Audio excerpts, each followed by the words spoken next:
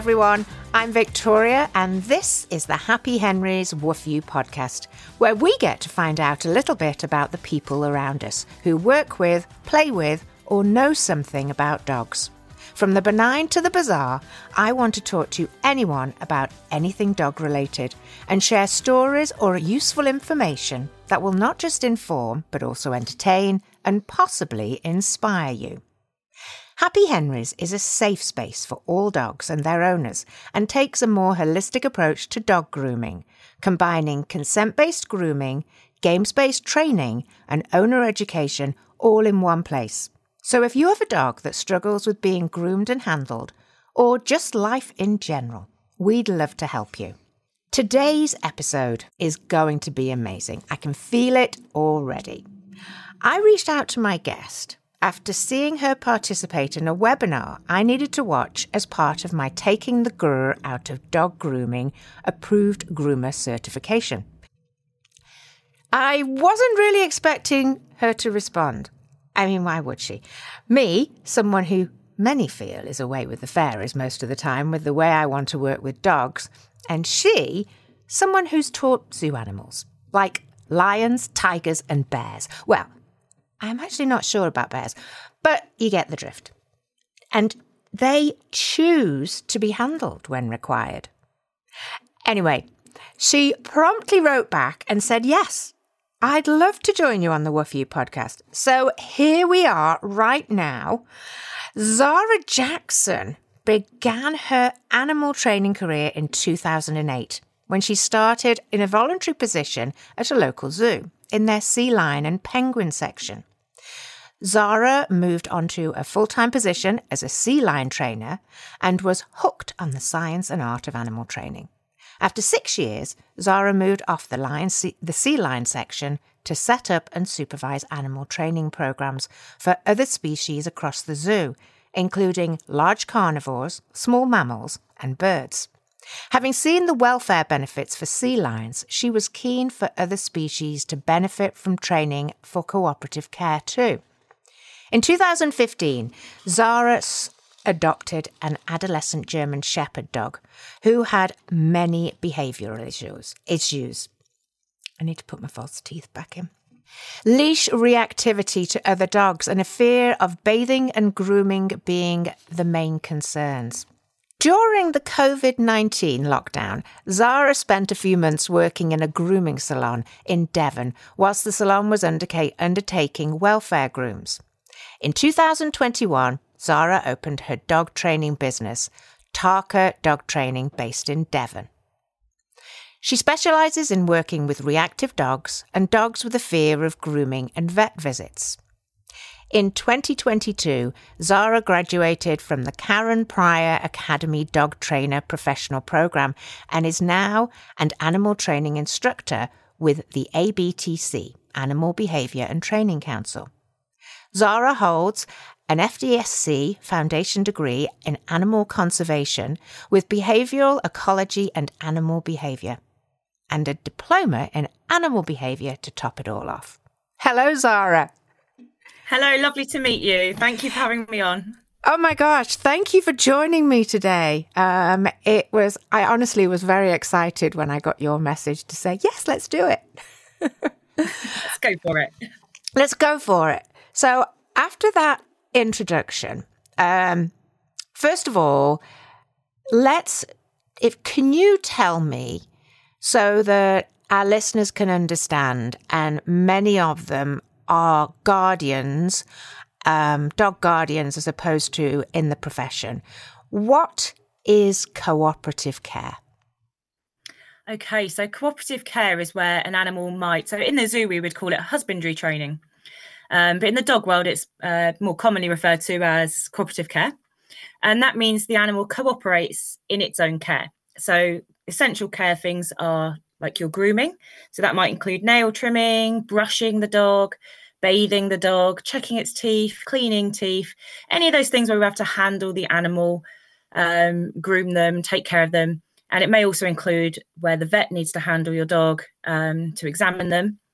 And if we can do that in a way where the animal's cooperative rather than trying to escape or avoid or even aggress towards you, then we would call that cooperative care, and we can use training to help facilitate that and make it far less stressful for our dogs and way less stressful for us too. And you started with training when we're talking about training zoo animals, but I suppose we should point out that nowadays we're not talking about trick training, are we? Can you talk a little bit about some of the benefits that have actually come out of or since those days when parrots cycled bicycles?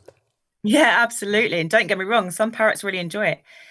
But you can train these tricks using positive reinforcement training.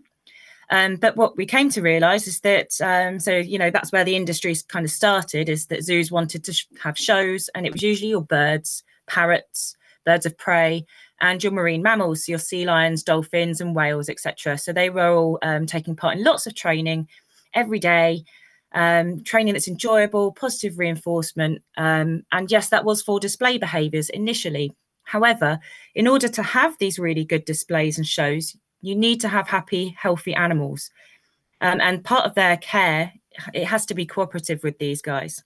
So whereas we can get away with taking little Jack, the Jack Russell, into the vets and holding him still for a while, we would not get away with that with a big sea lion. Not sure Jack lets you get away with it all the time either. Not always, no, but we get away with it. Our dogs are very forgiving. So we can get away with an awful lot with our domestic animals, but in the zoos, we use the same training that you would use to shape a fancy show behaviour or a trick. And we'd use that same training to teach them to hold still for an X-ray, to hold still for eye drops, to open their mouths so that we could check their teeth, to move from one exhibit to another, or to go into a crate or step onto scales. There's lots of different things we can teach them. And it's all done through positive reinforcement training, and at a rate that the animal's still enjoying it. We fade in the scary bits very slowly so that our animals are always choosing to participate in that.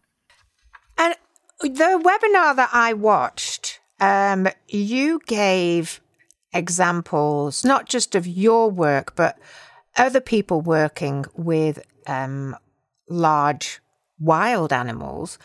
There were things like the blood draws that you used to do with the sea lions, and also tigers, and I think it was a hyena as well, or a coyote. Hyena. Yeah. That's a great video. And they actually choose to do that. So as we haven't got a video, which I am going to ask you if we've got any examples we can guide people to later, but if you can just give a visual of, let's use that hyena one for an example. I'd love to go through what are the simple, obviously it requires lots of steps, but how do you get them to do what they do? And then the tiger giving a blood draw with its paw, that was another one that completely blew my mind. So let's start with the hyena. Yeah, so the hyena, I didn't do this training myself. This was from another zoological collection. But the animal was trained, so it's all protected contact, first of all. We are not going in with lions, tigers, and hyenas. They are dangerous wild animals and should be respected as such. So protected contact training is where there is a barrier between the animal and the person. So that's for the person's safety, because we are working with dangerous wild animals, big carnivores, but it also allows the animal a lot more choice. So if the animal doesn't want to participate in that training session, they can just leave and go into another part of their exhibit. There's nothing to force them to be in that particular area of their enclosure wall or fence there. So how do we get them, right? How do we get them there? How do we get them to choose to come to us? And have a needle stuck in them. Yeah, not a very nice thing. I remember not particularly enjoying having injections myself. So yeah, it's they're trained to come up to the fence, and to begin with, can the animal take food near the fence? Because that would be your primary reinforcer is a food reward. Now, these animals are getting a certain amount of meat per day, so we're not withholding food for not joining in. They're going to get the same amount of meat per day. So can we feed them up near the fence? Now, I would be starting with some form of targeting behaviour, where the animal touches a part of its body to a target. So we'd use target sticks with large carnivores to keep our hands safe. And then we might select for the animal's neck coming up near the fence. So in that particular video, the hyena was pushing the side of his neck where the jugular vein runs right up against the fence, and he was pushing into the fence. Now, before you start getting needles out, we need to know that the animal's really comfortable and can hold that position with some duration. We might start adding some poking and some prodding in there as well with just our hands. Your next stage might be just having the equipment around, because as soon as you change something in the environment, it can change how the animal behaves and responds. So we might start with just a tray of empty syringes by the side while we do the poking and the prodding and the rewarding.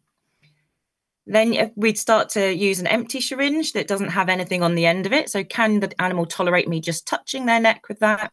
We're going to build in all the different aspects. So we're not going to go straight in there. Okay, you can touch the fence. I'm going to jab a needle in you now, because it's all going to go downhill very quickly if we rush into things like that. So we'd be gradually building up the pressure. Do I need to hold onto the vein with a finger to allow the blood to pool to find the vein first? All these little tiny bits need to be factored into our training. So we want duration on the target of the target body part. So with the lions that I trained, it was actually the tail that we were targeting. So they were trained to lie to their side parallel to the fence. And we had a small gap under the fence. And then we faded in a snake hook. So can you lie there calm while there's snake hooks hanging around your back end? Okay, right. Can I touch your tail with the snake hook? Okay, cool. Well, can I move your tail slightly? And you build up to the point that I can just hook the tail out and bring it to the other end of the fence, so that we can start to search for blood vessels, manipulate the tail, and teach the animal to tolerate varying levels of poking and prodding before we start getting syringes and needles out. Oh my gosh. It is. So if people want to, is there or if you can share with me some places, is there a great YouTube place? Do you have links that people can actually go and see this awesomeness? Because it blew my mind when I saw it. Yes, and there's lots of examples now on YouTube. So if you are to search on YouTube, hyena voluntary blood draw behavior, that will come up. There's some great ones with polar bears, with tigers. So yeah, certainly YouTube is full of some great resources there. So if you just type in voluntary blood draw training, there are also some great examples of dogs doing voluntary blood draws on there too, which is what I'm working on with my shepherd now. Right. So that was moving on to that. You moved away from the zoo animals and you moved into dog training. And why that shift at the time that you did it? What changed in your world? Lots of things changed. So I became a mum. So that was one aspect as well. But I adopted my dog Bob, and he had all these big challenges. And I had trained some really, really cool behaviours and really useful behaviours in the zoo. So we had sea lions that could open their mouth on cue, that would voluntarily take medication, that could lay dead still for examinations, that could have eye drops put in, and they lay completely still for it. But I had this dog who was completely bananas. On walks, I couldn't get him in the bath. He was growling at me if I tried to brush him. It was just, and I was like, oh my goodness, I'm a professional animal trainer and my dog is an actual nightmare. But isn't that always, I got into what I do because I have a dog that is very similar, or used to be. He's so much more improved, but it's got to be on his terms, because it's any sign of making him do it, it's not happening. It's just not happening, and it spoils a relationship. So, and a lot of people say to me, well, hold on a minute. If you do dog training, how come your dog is not exactly the most perfect, well-trained dog? And I feel... What does that look like? Yeah. But that one is what's perfect for me. And two, I class him and Stanley, my other one, as my teachers. Oh, yeah. So I have their problems and then can go out and find solutions for other people after I find solutions for myself. So when I was working through Bob's issues, and then suddenly you start observing people out with their dogs, and you think, oh my gosh, there's just not enough help for people that are struggling with these like reactivity issues. And then when I worked in the grooming salon, that was a real eye opener. I really enjoyed my time there, and I learned loads about the amazing work that groomers are doing and the skills that they need to have to take care of our dogs, and specific coats and the knowledge they have. But so many dogs are really, really stressed out in that environment. And I can see the difficulties now for the groomers, for the dogs, for the owners. It's tricky. It's tricky. It is, and I think that it's. I started out with doing the games-based training, but I wasn't actively training apart from Henry. And then I started the self-service dog wash and used those games, and they seemed to have an effect on the nervous dogs that came in. And then it grew from then. I went to learn to be a groomer only because I wanted to help more dogs that were getting fired from other groomers, or they would just, it just wasn't a right environment for them. Yeah. And now I am now studying behavior because it's fascinating, as you say, that you see that change, and it's like, oh my gosh, this is the most rewarding thing when you see a dog actually get it. Yeah. Yeah. And like you said about choice before, and choice is a reinforcer. And when we remove choices, that's when the panic can set in. And I always refer back to, I would consider myself to have a phobia of the dentist. At which point it used to be bad enough to require a sedative to get me any dental work done. And I do relate to the dogs that are freaking out in the vets, because I was freaking out. And I'm being sort of restrained, or I'm not restrained physically, but I am feeling restrained in this chair. I'm feeling like my behavioural choices have been taken away. You've got someone leaning over you, different smells, the drill noises. Oh yeah. It's just really, really unpleasant. And I've overcome this phobia now, so I do go to the dentist without sedatives now. But I can appreciate how that would be for dogs going into vets. We can't tell them that no one's going to hurt you. We need to get this done. They don't understand. But we can help them to feel better by offering choice. So teaching things like start buttons, listening to their body language, giving them regular breaks, watching. A lot of it is monitoring that body language constantly, and going at the dog's pace. Now you're not grooming now, are you? You're doing dog training, but you work with guardians on helping their dogs with that process. So what sort of things or exercises are you including in your training sessions with clients with regards to handling and grooming, now that you know both sides? Yeah, so I do try and incorporate choice into my training. So with my German Shepherd, for example, and I can direct you to my Cooperative Care YouTube channel. So he's trained to rest his. Many people might have already heard of the chin rest behaviour. So he'll rest his chin. He gets recurring ear infections, so it's really important to me to have a very good cooperative and voluntary ear drops and ear medication. That was really important to me, because I knew this was going to be not just a one-off needing ear drops. This was going to be, he's going to need his ears washing regularly. But because he'd had quite nasty infections and a lot of pain there, it took a long time. So I had to give him a way to say no, stop, without biting me. So for me in the dentist, that might be me raising my hand saying, oh, pause, I need a break. So if I can raise my hand and get the dentist to stop a minute, that's going to prevent me from punching him, potentially.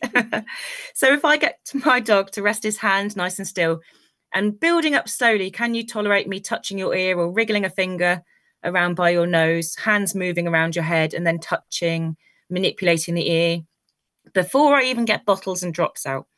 Now, anytime he takes his head out of my chin, so his chin comes out of my hand, that's my cue to stop. And I have to listen to that, because it's built on trust. If I start trying to hold him there, I'm going to poison the whole thing and ruin it. So if he breaks from that chin rest, that's his way of saying, well, okay, just need a minute. And I'll give him a minute, and he can still get a reinforcer. He can still have a treat on the floor. And more often than not, he chooses to come back. and then I'll do a couple of easy repetitions for him, and then we'll try again the next time. But we're building up nice and slowly. So a chin rest is a nice behaviour to teach.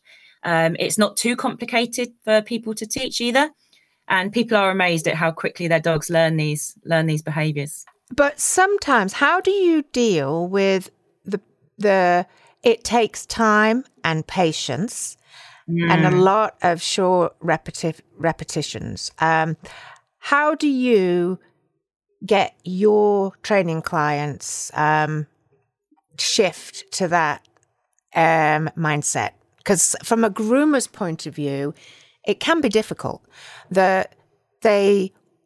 Someone wants to get their dog groomed, which is understandable, and they need it done quickly. Yeah, and sometimes they do need doing, don't they? Sometimes it just needs to get done. So there is a fine line. So how do you just encourage people to get more involved with husbandry? So when I was doing puppy classes, I always used to sneak some of this in there. I always used to do a bit of positive handling, always make it worth your while for your dog to tolerate. Never take for granted that your dog allows you to touch it. So if you're touching the ears, and I would be doing it away from the vets and in different locations. Try doing it in a car park somewhere or on your walk. Yes. In the car, somewhere where your dog's already happy and calm, and make it worth their while, pay them. Keep the sessions really, really short as well. So to begin with, we don't want to be doing 20 minutes of A, I haven't got time for that. B, the dogs don't want to do it for 20 minutes. So keeping those sessions nice and short. So if I'm asking a client to do 20 minutes of training every day, it's unlikely they're actually going to do it. So I'm going to tell them, set your timer for 1.5 minutes, bish, bash, bosh, done. Or just take 10 small pieces of treat and then done. And we're going to do that once a day. So the simpler we can make it for them, the more likely it is that they're going to be able to be consistent. Absolutely. If we can build it into an existing habit. I mean, I always tell my clients, I'm waiting for the kettle to boil in the morning when I make my cup of tea. So why not use that 30 seconds, 1 minute, 2 minutes, whatever the dog will engage with, and maybe just even get handsy with your dog and find out if they've got any knots that we need to address. Yeah. And then you can go back to it at a later stage. But I think the key is the short sessions end on a high note, and then the dog is more likely to come back for more. There's a saying, an animal that can leave is more likely to stay. So giving them that option to choose to say no. Sometimes if they are licking their lips a lot, or they are doing lots of head turns, or their eyes are getting wide, reading that behaviour and going, okay, not today, pal. Yeah, absolutely. So what sort of tools, first of all, in grooming, there are a lot of tools that we use. Do you use any tools in your dog training sessions, or are you more preparing for the situation with assimilating them, or things that I noticed one of your sea lions had the oxygen mask on his face. So in dog training and dog grooming, I always teach muzzle training with a fun, or either a yogurt pot or a cone to start with. Absolutely. So actually my last cooperative care client, the dog didn't like being brushed. He did get knots. So he already had an association with the brush equals I get held and it's tugging me and I don't like it and it hurts and I don't like it. So we taught him to accept brushing with a not brush. So we started off with one of his toys. Can we stroke the remote control down his body? So things like that. So if you can't tolerate a not brush, he's not going to tolerate the brush. And typically by the time people realise there is a problem and their dogs aren't tolerating grooming, they already have a learning history of, not of it being aversive, basically. And typically they've learnt to use their behaviour to get the brush to go away. Yes. So we don't want them to practice that, right? No. So I have found that something as simple as just changing the picture, i.e., someone started with me last week and I said, okay, bring me all your tools that you use, but don't show them to me in front of the dog. So I could see what they were using. And then I literally, every tool that I introduced to that dog was not even like, they're not the same color, not the same brush or anything. And it seems to be that sometimes if we just change the actual tool, we can gradually move away from that fear. Yeah. Yeah, changing the tool, changing the context. So where does the dog normally get brushed? Where's that learning history already happened? Is it the front room? Is it the grooming salon?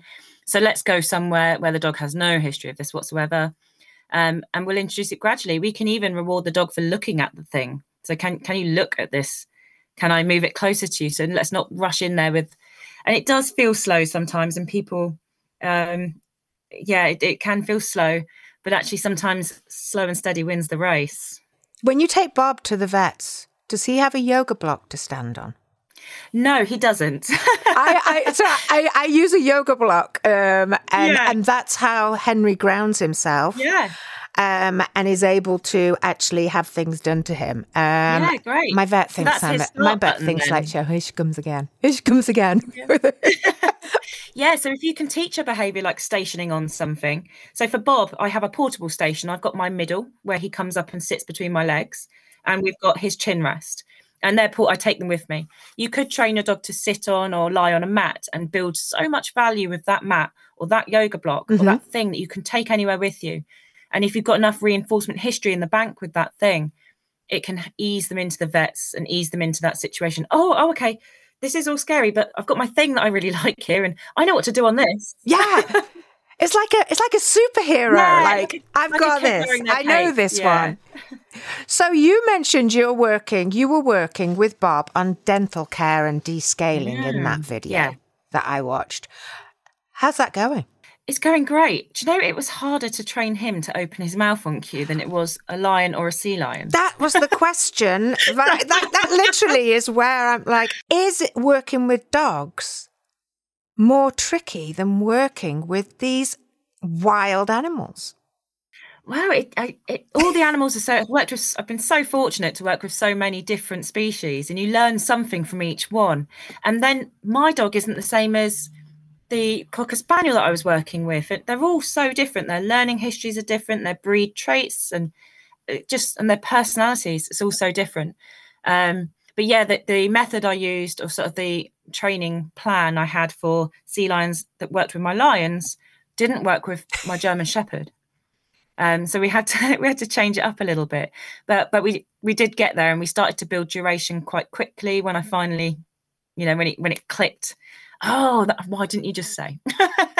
I know. What you wanted. If only they could talk. If only they could talk.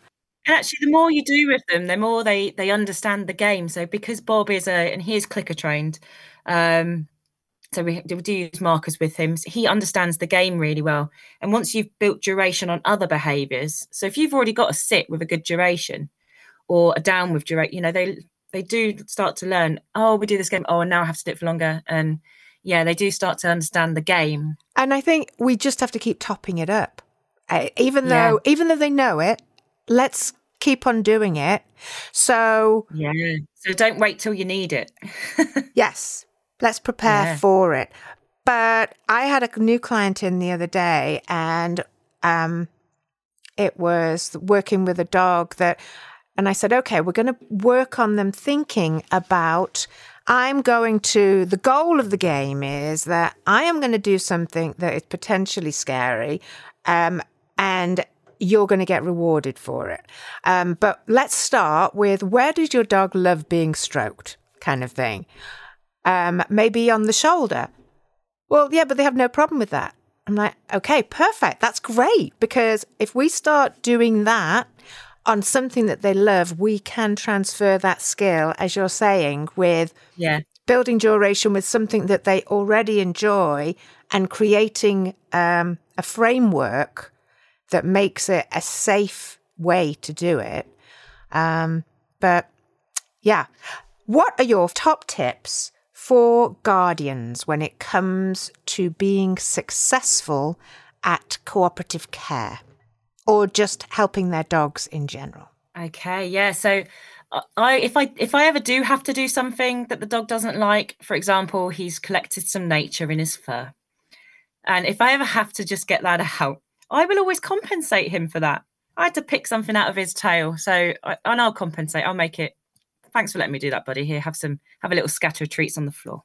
I do like to incorporate things like lick mats into these trainings. They are a great tool. Some dogs are so stressed that they can't eat in these situations, so it doesn't work for every dog. But I do find them. It helped me with Bob, and we would get the ones that you stick in the side of the bath. Mm-hmm. So yes, we have those. There's lots of little. I sell a lot of those. Yeah, they are brilliant. We do like a lick mat here. So he does get some special stuff on the lick mat if I do have to bath him. So it's definitely worth investing in things like the snuffle mats and lick mats, creating calm in that environment. My third tip would be slow and steady. Yeah, slow and steady wins the race. So get to know your dog's body language. Think of something, a way that they can say no. So if you start seeing an increase in lip licking or a paw lift, maybe, it might just be a paw lift, that's his way of saying no. And if you back off every time you see that behavior, you've given that animal a way to say no without escalating to growling or snapping or running away. So giving them a way to say no means they are more likely to say yes. Number 4. Investing a little bit of time, just a minute or two, into teaching a cooperative care behavior, such as the chin rest or some kind of start button. That might be standing on a mat or a platform or your yoga block. So teaching something that the dog can build value with, that you can then take, once you have heaps of value with it, you can take it to places like the vet surgery. Be generous with the treats. Again, if you go slowly enough, then they should be able to take treats, but every dog is different. And in extreme cases, when you're really anxious, you're not going to want to eat. So just being aware of that. No, but toys sometimes work though as well, right? You can reward with a toy. Yeah. Balls, I found, seem to work great. Yeah, it depends. My dog's not very toy oriented actually, but I've worked with some spaniels and collies, and actually they would prefer a ball. Yeah, over the food. So it's knowing what your dog, what is your dog willing to work for, giving them a way to say no at the same time. So now, finally, if you were a dog, what kind of dog would you be? What breed and why? I think I'd be a spaniel because I can be a bit busy and a bit fidgety, and I like getting stuck into something. So I think I would be a spaniel, and I'm a bit scruffy. Okay. If listeners want to find out more about you, are you in Devon? Yeah, I'm in North Devon. Yeah. Okay. So if people want to find about you, what you do and what you've done in the past, where can they go to? Okay, so I do have a Facebook page, Tarka Dog Training, and you can find me on Facebook there. So I do try and stick out some content as often as I can remember. And my website is www.tarkadogtraining.co.uk. And I have a blog on there, which I'm adding to all the time. And there's an About Me section on there as well.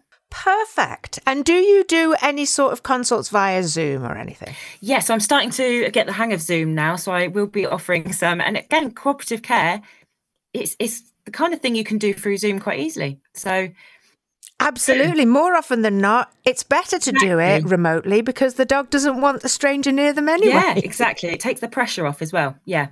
And I can demo with my own dog as well. So, yeah, Zoom is perfect for cooperative care training. Well, listen, I wish we had more time, but thank you so much. I think that if you can do it with a large animal that weighs hundreds of pounds, then we should be able to figure it out for our dogs, right? Absolutely. Yeah, they deserve it, hey? Yes, they do. Well, thank you very much, Zara, again. Thank you to you, listeners, for joining me for this episode of the Happy Henry's Woof You podcast.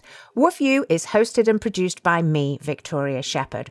Find the Woof You podcast on Apple Podcasts and the Happy Henry's website, happy-henrys.co.uk, where you can stream and download episodes as many times as you like. I think Google Play is about to end, so I'm not sure what's happening there. But please do subscribe, review, and rate until your fingers and paws fall off. The only way I'm going to improve what I do for you is to get your feedback. If you have any questions or suggestions for future topics or discussions or people I can meet from anywhere, reach out to me through the website or our Facebook page and Instagram at Happy Henry's Dog Wash. Thanks again, and I'll be back in a few weeks with Who Knows?